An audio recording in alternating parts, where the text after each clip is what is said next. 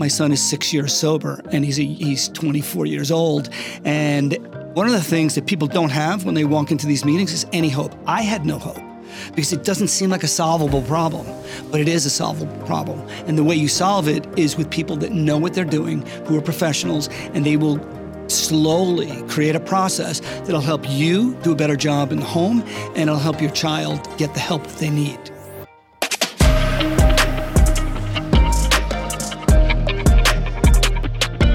Hello and welcome to 20-Minute Health Talk. I'm your host, Rob Hoyle, and today we're talking about the disease of substance use disorder.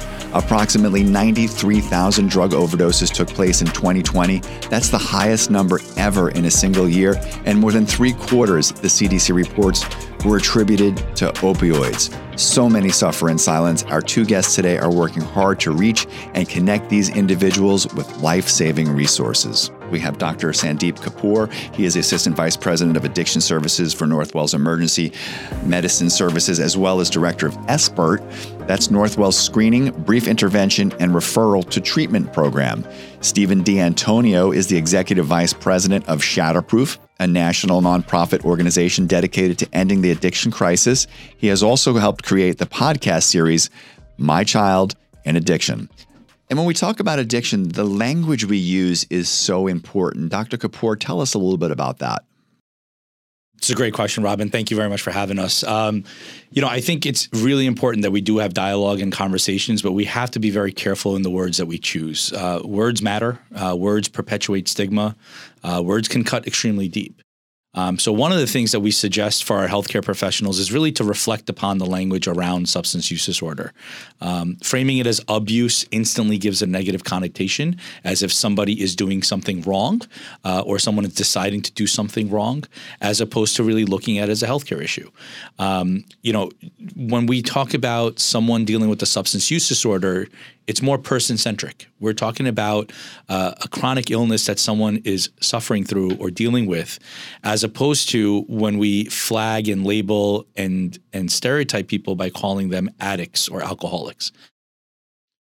Yeah, I would agree. I think that was perfect, actually, to get an understanding of what the issue is. The other thing that I would say as a layperson is that people who are in the medical community are looked up to by everyone else. And so if we're going to change the stigma, if we're going to change the language, I think that the most important people really are the medical professionals and the people who are actually treating addiction.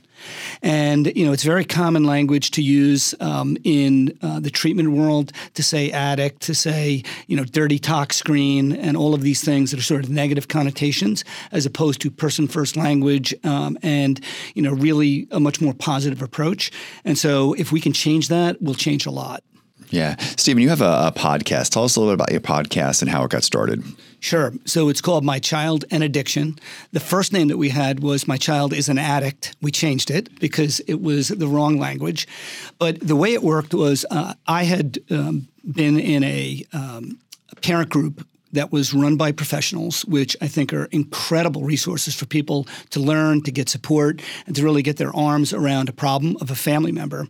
And we were just sitting in a meeting one day, and one of the fathers jumped up and said, I need to do something. And then I blurted out, I need to do something. And then the third father said, I need to do something. It was kind of odd because a lot of these meetings are way more women than men.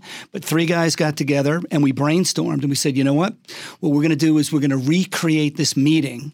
We're going to get world-class clinicians to come and work with us. And then we're going to take experienced parents, put them together, and then talk about the topics that come up that are really important when you're dealing with this problem as a family member. And that's what we've done. We've created 38 podcasts, 38 hours of content, and it's been a fantastic experience. Congratulations on that, and thank you for doing that, because we know how much family plays a role in someone's journey towards well-being and recovery. And by you creating such a podcast or such a forum with open dialogue and revisiting your own experiences in itself can only benefit others, right? Hearing about this from others that have been successful or that are still struggling will hopefully empower people to come forward, to seek their own opportunities for support and care and treatment. Well, I was looking for a place to learn, and what I found was that, first of all, the clinicians are unbelievably knowledgeable, but when you have them and you're working one-on-one, it's one thing. But when you're in a room and there's 7 or 8 or 9 other people and the themes keep coming up, the same themes over and over again, and some of these people have dealt with the problems and they have information and experience to share with you, that moves the learning curve up. It allows you to learn much more quickly, and that's what I was looking for. And I think that venue, that medium is incredible for learning how to deal with this problem. And it is a vexing problem for sure for parents and loved ones.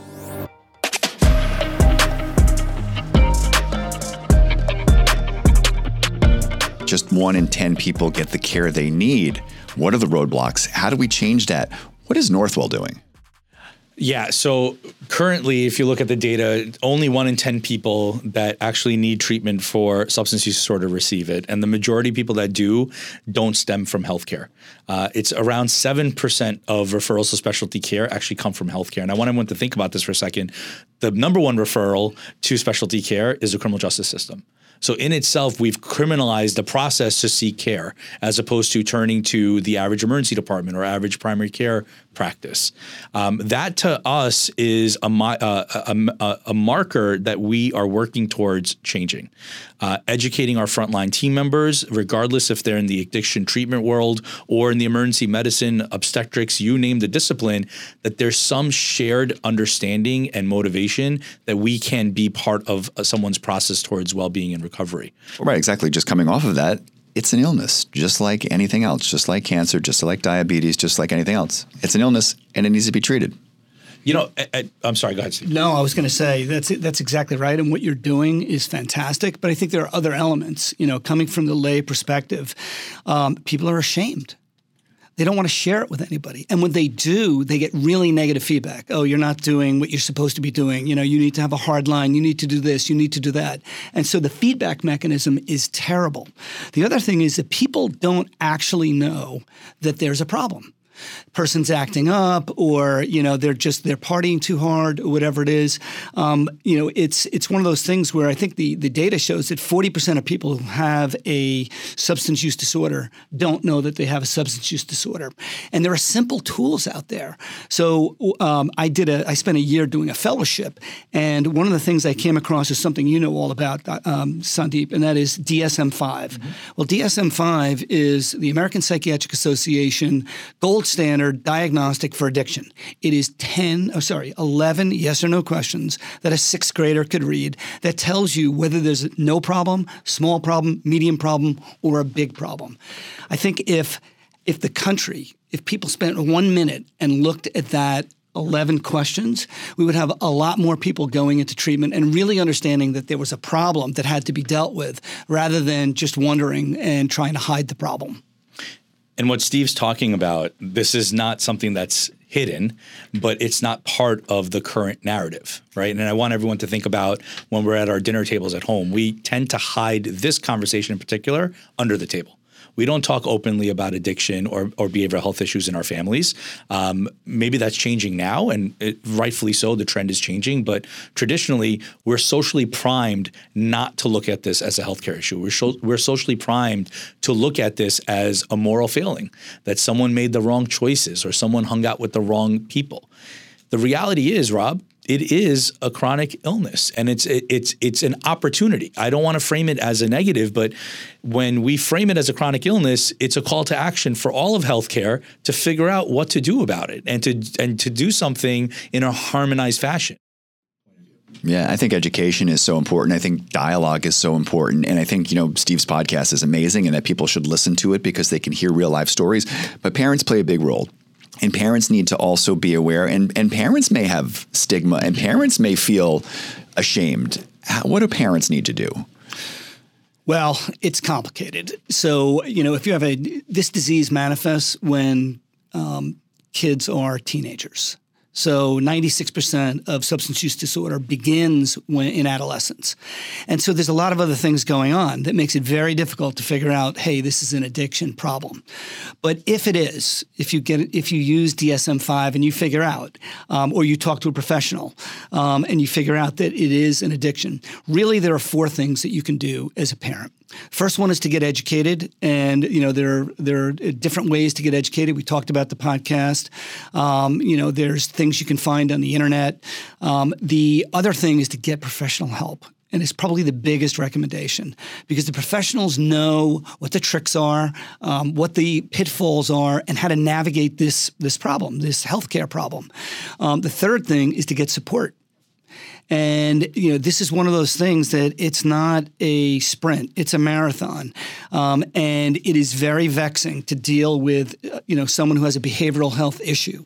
And then the final thing is to take care of yourself, because again, it's a marathon, not a sprint. And this problem, you're completely scared. You think really bad things are going to happen to your child. It's an emotional roller coaster, and you really need to stay strong so that you can be there for your child and help them as much as you can. So those are the 4 things I think you can do. The podcast actually does 3 of them. It helps you get educated. It ties you into professionals who know what they're doing, and it gives you support. I think all 4 steps that Stephen mentioned are absolutely legitimate and needed, but it's going to be individualized. And the first step to even get people to those 4 is understand that you're not alone, and you need to take care of yourself. It's a skill it's a skill that you need to learn to take care of yourself. And that's where I think the professional support and the groups with other family members, you're building your own skill set to maintain and to sustain so you could be there for your child or your family member. Yeah, and taking care of yourself seems odd because your kid, has an issue, and it's a very severe healthcare issue that can have dire consequences. But the truth of the matter is, if you're a mess too, you can't really be of much help. The one thing I will say is, so I'm also a volunteer at Garden City Community Treatment Center. I work with the social workers. They have a parent group meeting. The number one thing that people say after 2 or 3 meetings was, I'm not alone. I thought I was alone. And then the other thing I will tell you is after about 4 or 5 or maybe 6 weeks, which is just a 1-hour session each week, they all start to pick up and learn and do a lot better within the home. So that medium, that group meeting, which seems odd, like I'm the last person who would have gone to a group meeting, given my background, and very independent person, unbelievably helpful. So I show up and, I let people know I was right where they were, hopeless, scared out of my mind, didn't know how to handle my child. And now I can say to people, yeah, my son is 6 years sober and he's 24 years old, and I give them hope. And so one of the things that people don't have when they walk into these meetings is any hope. I had no hope, because it doesn't seem like a solvable problem, but it is a solvable problem. And the way you solve it is with people that know what they're doing, who are professionals, and they will slowly create a process that'll help you do a better job in the home, and it'll help your child get the help that they need. So, Stephen, just tell us about your son and what he went through. Sure. So we thought he was just like the other 4 siblings. So he was experimenting with drinking in high school. It seemed like what a lot of kids did. I did it. But his drinking was a little bit different, and it got to be really dangerous. So by the time he was 17, he had very severe episodes that almost killed him. And so we brought him to treatment. He went kicking and screaming. It was as confrontational as you could possibly imagine. The good people at Garden City Treatment Center, part of Northwell, really worked with us and helped us be parents that really understood how to navigate this problem and to create boundaries in the household, consequences, and really get him to see the disease. The problem with this disease, as some of the great researchers have said, is not that people can't see the solution. They can't see the problem. And so he didn't see the problem. And he certainly didn't see a lifetime at 17 years old of never drinking again. That was not something that he could accept. And it really took a year to get to the point where he wanted more help. He realized he couldn't solve the problem himself. And he actually asked for treatment, and he actually used the word powerless. There are no 17-year-olds on the planet that are using the word powerless. to describe themselves, unless they've had an incredible education and they've gotten to the point where they figured out that this disease was stronger than them. So he then went to a 28-day rehab. He went to a sober home for 3 months, never returned back to high school, and he had one little lapse when he first went away to college. And since then, he has been completely dedicated to staying sober and to, really making sure that he's healthy. What's great about it is he's giving back. He's now a certified peer recovery coach. He's working with youngsters, kids who are in high school, kids who are in college, and he's really trying to give back and be part of the solution. He's going to be 6 years sober tomorrow, and I view him as our family miracle. I could not be more proud of him. That is awesome. Wow. Awesome. Yeah. Thanks for sharing that. And one of the reasons why I'm here is because I owe Garden City Treatment Center and Northwell, because you guys have amazing counselors and fantastic treatment resources. And so that's why I volunteer. And I just can't say enough about Northwell.